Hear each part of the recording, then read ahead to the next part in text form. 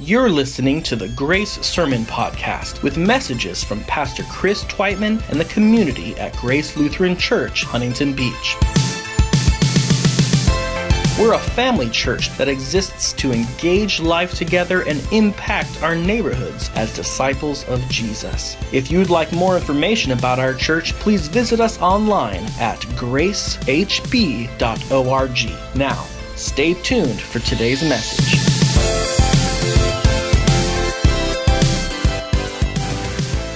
If you were with us last week, you will remember Pastor Chris kicked off a study looking at what is called Jesus' farewell discourse. It covers this from when Jesus leaves the upper room at that Last Supper until he's arrested and then ultimately killed. And if you remember, or you can imagine, this space between the time of the Last Supper and the time he's arrested is incredibly special. It's precious. It's sacred space. The great irony is, as we read in the other Gospels, the disciples are completely oblivious to what's happening. They understand at some point Jesus is going to die, but they have no idea how imminent his death is. But all throughout this discourse, we discover that Jesus is fully aware. Jesus is painfully clear on what's about to happen to him.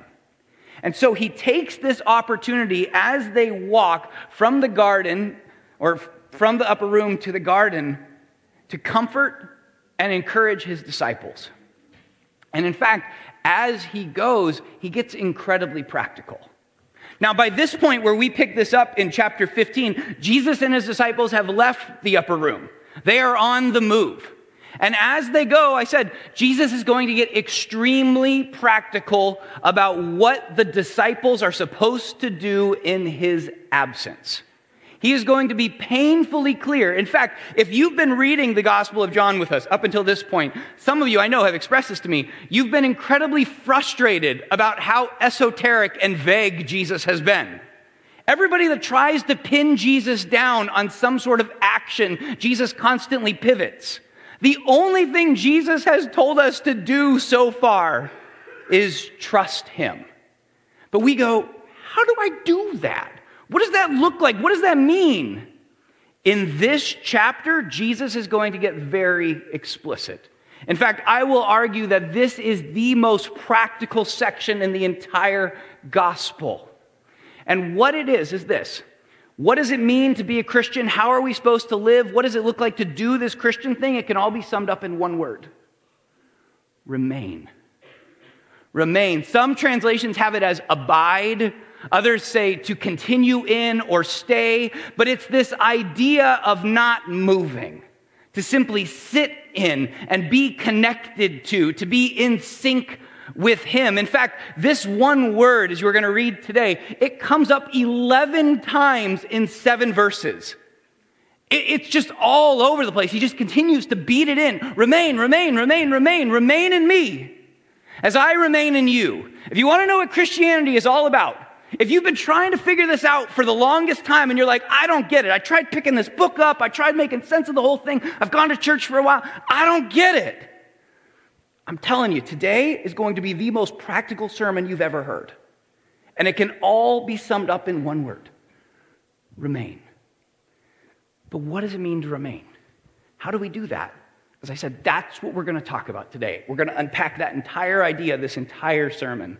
And so, to do that, we're going to look at John 15. So, if you have it open, great. If not, it is on page 737 in your Bibles. You can also pull it up on the app if you're tech savvy like that. But if for whatever reason you don't want to read and you just want to kick back today, that's okay. We will also throw it on the slide. So you can pay attention that way. As you're turning there, let me give you a little heads up of what we're going to see. In this chapter, Jesus does 3 things. First, he's going to give us a metaphor to help explain what he means by remaining. And I'm going to tell you, I think this metaphor is incredibly helpful. And then after the metaphor, he goes into the benefits of remaining. What do we get out of it? How does this affect us? And then finally, he's going to move from the metaphor into highly practical teaching And in fact, we're going to spend the vast majority of our time this morning just unpacking his highly practical teaching and trying to make it even more practical for you. In other words, you should walk out this door today and be like, I not only know what it means to remain, but I can begin practicing that. That's what we're aiming for today. So again, we're in John chapter 15. First, we're going to look at the metaphor, then we're going to look at the benefits, then we're going to unpack it. John 15, Jesus says this, I am the vine, and my Father is the gardener. He cuts off every branch in me that bears no fruit, while every branch that does bear fruit, he prunes, so that it will be even more fruitful. You are already clean because of the word I have spoken to you. Therefore remain in me, as I also remain in you. No branch can bear fruit by itself. It must remain in the vine. Neither can you bear fruit unless you remain in me. I am the vine. You are the branches. If you remain in me and I in you, you will bear much fruit. Apart from me, you can do nothing. Okay, so this is the metaphor. And what he's getting at, I think, is just succinctly summed up in verse 5. I am the vine, you are the branches. So long as we're connected, so long as I remain in you and you remain in me, you're going to be able to produce fruit. You are going to be transformed from within. It's going to affect you. But if you are disconnected from me, you are like a tree that shrivels up and withers up and dies. I mean, it's a really simple metaphor. But his point is this. There is to be an intimate connection between us and him, where we receive from him, and out of receiving from him, we are then capable of producing. Do you see that? You can't produce apart from him. No twig just grows out of nowhere and goes, poof, here's some fruit. It's not how it works. Even those of us who never grew up around farms know that's how it works. But I started thinking about this week. Jesus primarily gave this metaphor, if you want to call it that, to a bunch of people living in an agrarian society. And so I just started kicking around, what if Jesus was in our context? How would Jesus make this metaphor stick for us? And this may be absolutely terrible for you, but that's okay. This worked for me. And so I thought about this. I think if Jesus was with us, Jesus would pull out his phone, because yeah, Jesus has a phone, if he's living today. And he's going to do this. He's going to pull out his phone, and then he's going to point to the cell tower. And he's going to tell his disciples, boys, I am the tower, you are the phone. Stick with me. So long as you stay connected to me and I stay connected to you, you can do some pretty incredible things. Limitless power. But if you are disconnected, if we are having connection issues, if you are out of sync, or you decide to go it alone in airplane mode, you are nothing more than an expensive calculator. Huh? I'm pretty close. You'd be surprised how long it took me to come up with that. So this is Jesus' point, and regardless of what analogy you like, whether you like the cell phone one or you like the plant one, the idea is this. There is to be an intimate connection between us and him, and out of what we receive from him, we are then able to produce. That's the basic idea. If we do not connect to him, if we are disconnected in some respect, we wither up and die. As Jesus goes on to say in verse 6, he gives us the benefits, if you will, of this type of relationship, or the benefits of being connected to him. Verse 6, he says, if you do not remain in me, you are like a branch that is thrown away and withers. Such branches are then picked up, thrown into the fire, and burned. However, if you remain in me, and my words remain in you, ask whatever you wish, and it will be done for you. Did you catch that? Ask whatever you wish, and it will be done for you. This is to my Father's glory, that you would bear much fruit, showing yourselves to be my disciples. So what he's getting at here is this. When we are in sync with him, when we are connected to him, when his words become our thoughts, when our minds become completely saturated with his ways, we become a natural extension of him. In other words, it becomes obvious in our lives. We bear fruit. Specifically, as he says, when we are in sync with him, when we are connected with him, when our minds are completely saturated with his thoughts, his will, his desires, we naturally begin to see the world as he sees it. And therefore, when we see the world as he sees it, we begin to desire the same things he desires. And so naturally then, when we pray completely in line with his will, and so of course he's going to answer those prayers. We're working in sync with him. We're a natural extension of who he is and what he is like. This is the idea of the plant. The plant is still working. We're just a little offshoot, and we can tap into that. Okay, but how do we do that? How do we stay connected? This is where, right, we're longing still for this practicality. I think we understand the metaphor, but what do we do with it? The next few verses, Jesus makes this more clear. Verse 9, as the Father has loved me, so have I loved you. Now remain in my love. If you keep my commands, you will remain in my love, just as I have kept my Father's commands and remain in his love. I have told you this so that my joy may be in you and that your joy may be complete. And this is my one command: love. Love each other as I have loved you. In other words, Jesus says through this, if you want to understand what it means to remain, if you want to understand what it means to be in sync with another person or remain connected to another person, Jesus says, look at the way I stay connected to the Father. Look at the way I am in sync with him. In fact, this is a fascinating study. If you want to go back and, nerd out for a little bit, go back through the Gospel of John and just look at the way Jesus is dependent upon the Father. He never makes a move or an action. He never expresses anything out of his own will or desires. He's constantly receiving, and out of receiving, he then produces. He receives and then he shares. Specifically, he gets the Father's love, and out of receiving the Father's love, he is then able to go and love us. And Jesus says that's exactly how it's supposed to work. Look at verse 10. If you keep my commands, you will remain in my love. It's getting explicit here. How do you remain? You obey his command. Okay, what is the command? Verse 12. My command is this: love. Love each other as I have loved you. Church, this command is brilliant. I mean, I don't know if you've ever stopped to think about this, but in this one sentence, Jesus takes the entirety of Scripture and sums it up. In one sentence, we get a clear picture of who God is, who we are, what life is all about, what is the purpose, how are we supposed to live. It's all right here. You don't need a complex theology. You don't need a master's degree. You don't even need to have ever gone to a Bible study. This one verse is enough for you to develop a comprehensive theology. Who is God? The one who loves us. Who are we? God's beloved. What are we supposed to do? Love other people, specifically as we have been loved.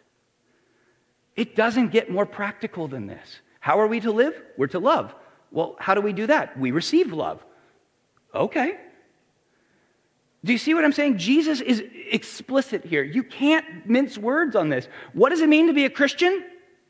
Receive love, give love. That's it. Okay, but how do we do that? Again, I get this, right? Like, I sit in these sermons all the time, and my mind constantly goes to, okay, but what does that look like when I walk out those doors? How do I do that? I want to spend the rest of our morning unpacking it. Okay, so just looking at this last sentence, love each other as I have loved you, I realize in order for us to accomplish this, 3 things have to happen. Do you catch this? There's 3 things. First, in order to go and share love, you first have to receive love. But in order to receive love, you have to know what love is, or specifically how you've been loved. In other words, there is an intellectual dimension to this command. There is a personal dimension to this command. And finally, there is a practical dimension to this command. We learn about love. We sit in that love. We then share that love. It flows through us. So I want to take each of those little dimensions of this command and continue to unpack them. Okay, so the first one is, before we go and share love, we need to know what love is. How has Jesus loved? That's a big question. Well, if you keep reading, you're going to notice that in verses 13 to 17, Jesus spells that out plain as day. Look at what he says. Greater love has no other than this, to lay down one's life for his friends. You are my friends if you do what I command. I no longer call you servants, because a servant does not know his master's business. Instead, I have called you friends. For everything that I have learned from my Father, I have made known to you. You did not choose me, but I chose you. And I appointed you so that you might go and bear fruit, fruit that will last. And so that whatever you ask in my name, you become a natural extension of me, and in my name the Father will give it to you. This is my command. Love each other. Okay, I want to leave this slide up there, please, because I want you to look at this. Jesus, in this section, is actually going to explain for us how love works, or specifically, how he loves us. This is far from an exhaustive list, but I think as I reflected on this section, I think there's at least 3 ways we see Jesus loves us. The first is in that first section. Greater love has no other than this, than to lay down one's life for your friends. Typically, when we think about how has Jesus loved me, this is the one that comes to mind, right? The cross. Jesus sacrificially gave of himself for us. We live because he died. And he's right. There is no greater love than to lay down one's life for another. I mean, this is a bold claim, but you need to realize that's not the only way Jesus has loved you. It's a profound way. And you could have a theology simply built on that one command, but if you do, you're missing out on the fuller picture. See, God loves you so much more than even that, and that's where the second part comes in. Verse 15. He tells us he has changed the status of our relationship. Do you catch that? I no longer call you slaves or servants. Instead, I call you friends. Do you know in the Old Testament, only 2 people were ever called God's friend? Abraham and Moses. And in that case, if you go back and look at the context of Abraham and Moses, it's the same as what Jesus is saying. To be a friend means you are privy to one's innermost thoughts. You are privy to their self-disclosure, their thoughts, their frustrations, their ideas, their plans, their hopes, their desires. And if you go back and you again read through this gospel, you're going to realize Jesus has been doing this from the very beginning. His whole mission has been about self-disclosure, helping us understand who he is, who the Father is, what he's up to in the world, what he desires for us. All of it from the beginning. I mean, think back to chapter 1. In John chapter 1, the very first words out of Jesus' mouth are this: come and see. Jesus, what are you about? Where are you going? Come and see. And then as we moved into chapter 2, we had that whole water to wine thing. And in that story, Jesus again implicitly reveals his true nature. He is the Messiah who has come to bring the new covenant. And then he goes and he replaces the temple. And then as we continue to see more and more of him, he not only reveals himself to be the Messiah, he not only reveals himself to be the source who can meet every single desire of our heart, he not only then desires or shows himself to be the one who can guide us into all truth, but then his ultimate claim at the end of chapter 8 is he says, I am God. I mean, this is this continual self-revelation that Jesus offers us. You don't do that to people you call your servants. You only do that to your friends. And so Jesus says, I've changed the status of our relationship. We're friends. I'm revealing myself. And church, don't miss this. He didn't have to do this. He didn't have to condescend to be with us. God could have simply sat on high, barked down some orders, said, hey, get your stuff together. Fix it. But instead, he comes and he enters into our midst. And he enters humbly, and he invites us into a relationship with him. And through that relationship, he continues to reveal himself. I mean, that is insane. Have you ever stopped to think about that aspect of how God loves you? But even that's not the only way Jesus says he has loved us. Look at verse 16. You did not choose me. I chose you. In other words, no matter how hard you tried, you couldn't get on Jesus' team. Remember back to flashbacks to elementary school? You're standing there on the line, hoping, pleading, begging, dear Lord, let me get picked for this team, right? And so you would barter and you would trade with the kids standing on the line. I'll let you throw the ball more. I'll do it. I'm really good. I'm better than so-and-so. Like, you would do everything to get onto the line, get onto the team. And then there's like 6 of you in this room who are always chosen first, and the rest of us hate you. I just want you to know. You never had to experience this, okay? But for the rest of us, do you remember that time? And Jesus is making it clear, you could have never gotten on my team. You were never good enough. Because of your failings, because of your shortcomings, because of your weaknesses, you aren't good enough. You would have never earned a spot. Didn't matter though. I chose you. Why?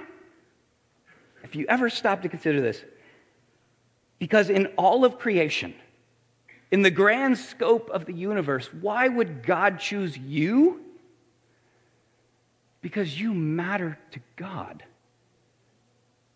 You have worth. You have value. So much so that he didn't just allow you to flop off into the distance, but he pursued you. He sent his son for you. What? And then again, to stretch the team analogy just a little further, do you remember getting on that team? And those of you we hate, I'm going to tell you why we hate you even more. Typically, the kid that got picked first dominated the team. Remember this? They hogged the ball. They took all the shots, and we were really just cannon fodder for the rest of the other team. We were just there to get in the way. We weren't remotely useful in any way. We didn't ever actually get to play. Jesus says, I didn't just pick you on my team so you could sit on the bench and watch me go do stuff. I appointed you so that you might go and bear fruit. I picked you because I want you to go play. I want you to get in the game. I'm going to pass you the ball. I want you to have fun. I want you to experience the fullness of the kingdom. I want you to understand what I'm offering you and enjoy it. Get in it. Let's play. Again, mind-boggling. Especially when you consider your track record. I'm assuming yours is similar to mine, and it's really not all that impressive. I don't love well.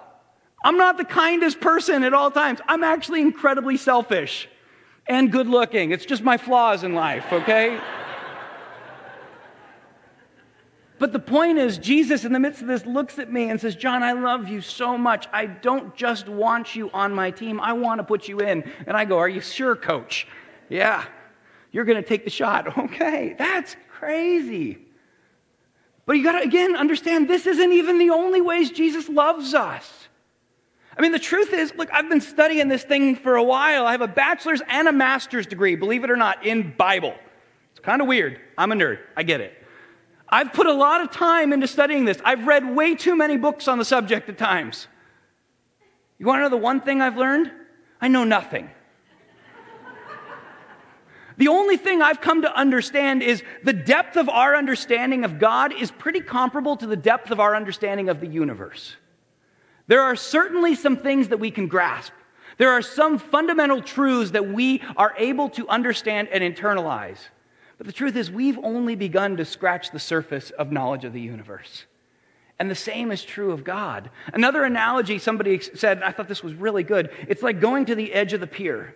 And you stand out there and you look, and it looks like all you see is water all over the place. And you think, man, I have such a huge glimpse of the world. until you realize you can't even see past Catalina. Have you ever been on a cruise ship in the middle of the ocean? It's terrifying. I mean, I remember having this feeling of being like, there's no land there or there. It just goes for miles. That's our glimpse of God.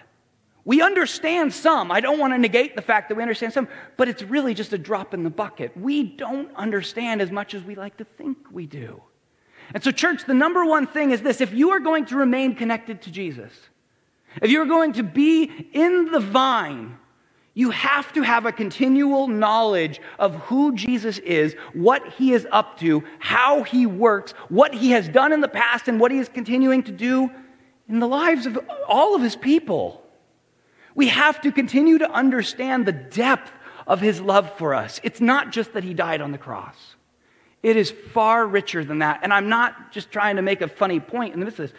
I honestly have come to discover I know very little. But as I continue, he continues to reveal himself to me, and it's incredible. And so you've got to, if you want to receive, it starts by intellectual study. You have to be a student of the King. You have to learn. And so yes, primarily that comes from reading Scripture. Absolutely. It's our primary source. But it's not just Scripture. Part of it is engaging in the lives of other brothers and sisters and seeing how is God working in your life? What is God up to? How do you see God doing things? It's also looking back at church history. How has God worked throughout the history of time? That's how we're going to begin to get a deeper understanding and appreciation for his love. Okay, but here's the thing. When Jesus says we are to love each other as he has loved us, we don't simply take our knowledge and then put it into practice. If we do, we skip a step. Because notice he says, love each other as I have loved you. There is a personal dimension to this command as well. You are to take this love and allow it to, I want to say infect, but that's probably not the best word, to get inside you and begin to transform you from within.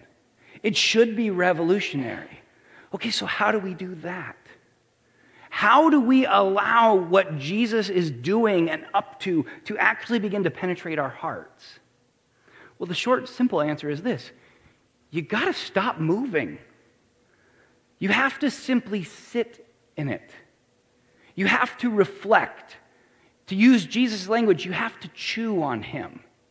And as you chew on him, allow him to begin to infect you in your head. Again, bad choice of words, but you get the idea. Is there a positive version for infect that I can use? Anybody? Permeate. Well, that's more syllables. But thank you, teacher. All right. Moving on. Permeate is where we're going with this one. A few weeks ago, when we talked about this section of John's gospel where Jesus says, you got to, eat my flesh, drink my blood, we're like, what's up with that? And if you remember, I made this point that so often we pick up the Bible and we read it and then we shut it, walk away, and go on with our day and not think about it anymore. Or when we pray, we drop our laundry list off at God. God, I need you to fix this, that, the other thing. Thanks. Can you have it done by Friday? Wonderful. And again, we move on. But what Jesus gets at in the midst of this is if we're ever going to experience the fullness of his life, if we're ever going to understand the depth of his love, it can't simply be an intellectual exercise. We have to take what we read, we have to take when we take those times of prayers, and we've got to sit in it and allow it to permeate our minds. Chew on it in such a way that as we set the book down and we go into our workplaces, Jesus' words are in our mind, and so that he begins to inform and shape the very decisions that we make with other people. This is what he's getting at in this. Okay, so again, how do we do that? What does that look like? Well, again, I want to be practical with you, so here's some tips. The very first is this: there's no one right way. Okay, everybody connects with God in different ways. There are some surfers that just go out and sit in the ocean and they pray, and that's their space. For my wife, that would be terrifying because all she would think about is a shark coming and biting her the entire time. See, everybody meets with God in different ways. The point is this: you've got to figure out what works for you. You got to figure out those spaces and those times when you can carve it out and intentionally sit in his presence. The two primary ways that people typically sit and reflect in God's presence is this: worship, and then these things called devotionals. Let me start with worship. By worship, I mean this space. By coming together as brothers and sisters, I don't know if you've ever stopped to think about why do we do this. It's not just because your mom said it was a good idea or God's out to get you if you don't show up. That's not how it works. The reason we come into this space, the reason we continue to gather and we worship together is to be reoriented, to be mindful of who God is, because throughout our day, throughout our weeks, we always wander and we need to be refocused. And if you think about it, everything from the creed to the songs, to the sermon, to the sacraments, to the benediction, everything is about refocusing us. So that for an hour, hour and a half, we simply sit and receive. Chew on what it is that God is saying. Look, I get that you can also sit in this space, though, and just zone out. I get that it's easy to start planning your grocery list. It's easy to just pull up Facebook and start scrolling through. And I know there's one of you right now that's feeling immense guilt. I see you. Look, sometimes we need that space. Frankly, I'll just admit, sometimes we enter into this worship space and life is just so crazy, so chaotic. We don't want to think. We just want to sit and be. And as the guy who preps sermons for this space, I can tell you I'm okay with that. I'm okay with that under a couple conditions. That as you enter into this space, if you need to disconnect and you need to be, that's fine, so long as you recognize first and foremost, this is a space given to you by God. This is meant to be something refreshing to you. Don't feel guilty about it. Don't feel shame in it, but receive it as a gift from God. But secondarily, I would hope that even if you're not taking the space here, that you're taking some space elsewhere to sit and receive from the Lord.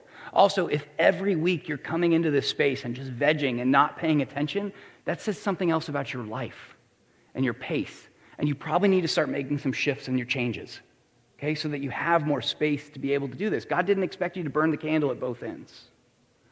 Okay, but the second way that people typically connect with God is through these things called devotions.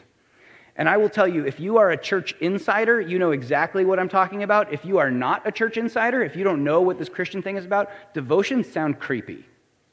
And you have no idea what they are. I remember when I went to college for the first time and people started talking about their devotions or their devotional time.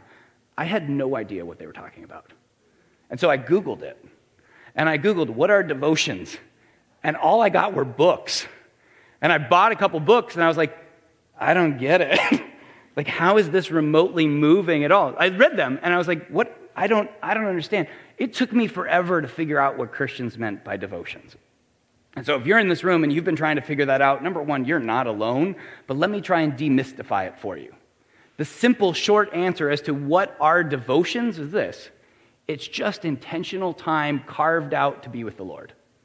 I know it's kind of disappointing when you put it that way. You're like, oh, that's not nearly as cool as I thought it was. That's all it is.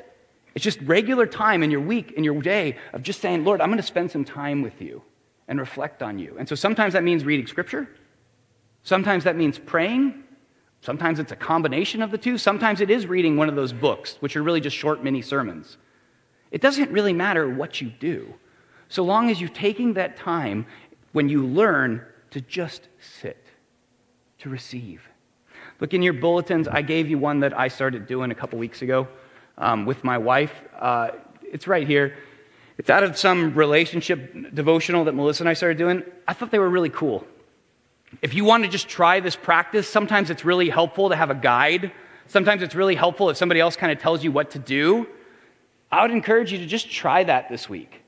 Take the space. I will tell you the hardest part of that entire thing is the 2 minutes of silence. It is so hard. So if you're just in it and you just get there, it's just taking whatever thought comes to mind and just saying, Lord, I give that to you.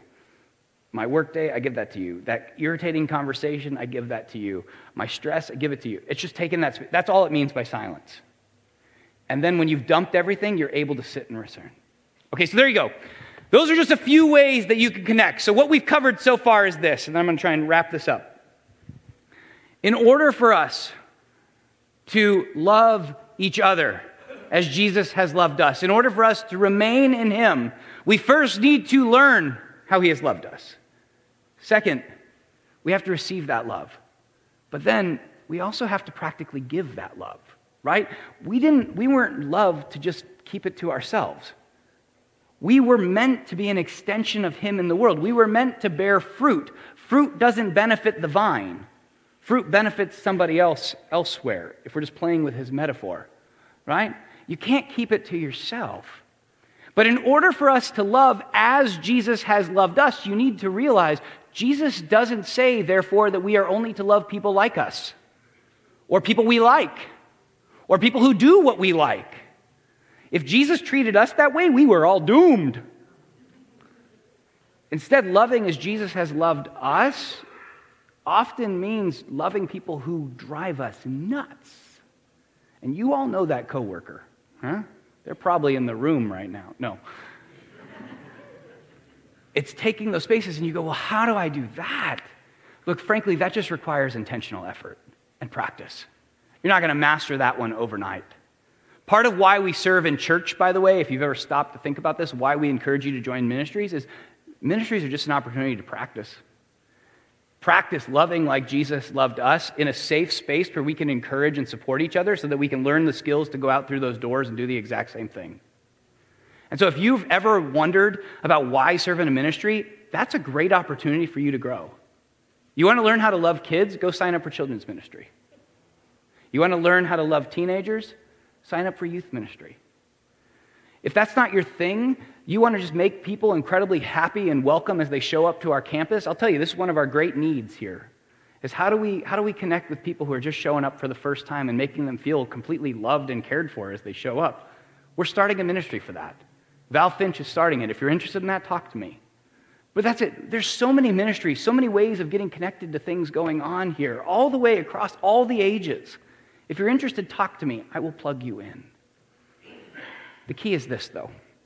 If we are going to connect with Jesus, if we are going to understand what he has to offer us, we first and foremost need to learn, then receive, and then allow him to shape our lives. That's what Christianity is all about.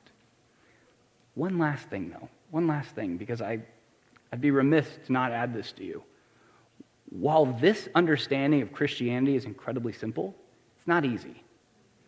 Not only does it buck the trend in our hearts, it's not the way we typically engage life. Even more than that, as Jesus says, if we live like Jesus, if we love like Jesus, what do you think is going to happen to us? We're going to be treated like Jesus. In fact, in the next few verses, he makes this point explicitly. He says in verse 18, "If the world hates you, keep in mind it hated me first. If you belong to the world, it would love you as its own. As it is, you do not belong to the world, but I have chosen you out of the world. That is why the world hates you. Remember what I told you, a servant is not greater than his masters. If they persecuted me, they will persecute you also. If they obeyed my teaching, they will obey yours. They will treat you this way because of my name, for they do not know the one who sent me." In other words, Jesus' point is this: if we live like Jesus, if we love like Jesus, we will experience much of what Jesus experienced. And yes, this way of living seems incredibly simple. It also seems incredibly, I don't know what everybody wants. I don't know what the word for that is. It's needed. And yet it's profound. When you start loving people, you start naturally upsetting people. It's just part of what happens. And we see this with Jesus. It ultimately ends with his death. And he really doesn't do anything wrong. And the apostles, as they continue to talk about this, you can read this in Paul, you can read this in Peter, they make the exact same point. If we follow him, we will suffer like him. But that's part of the experience here. And I don't mean to make light of this, because here's the thing: you have to count the cost if you're going to be a Christian. And there is a cost. But what you get in turn, the reward that comes from this, not only being in connection to the Father, not only learning about his love, but the satisfaction, the hope, the joy, the contentment, the peace, the purpose that comes along with that far outweighs the cost. So church, today, this is my one encouragement to you. Tap into the vine. Remain in him. Receive him. Be in sync with him. Learn of his love, how God has loved you. And instead of just moving on, sit in it. Dwell in it. Experience it. Be transformed by it. And out of that, love other people. Let's pray. Father, we give you honor, glory, and praise for who you are, as you are a good God. A God who continues to dumbfound us with your love. I mean, as we even talk and we reflect on this, you didn't love us because you liked us. You didn't love us because we were like you. You didn't love us because we were always likable. You loved us because we mattered to you, because you simply love us, because you created us in your image, and even though we ran from you, you have never given up pursuit of us. Father, I pray that today we would simply stop. We would be so overcome by the truth and the reality of that claim that we would begin to experience it and be transformed by it. And out of receiving your love, Lord, that through every single person in this room, we would begin to bless our neighbors, our friends, our coworkers, and even that annoying guy at Costco. We ask all this in Jesus' name.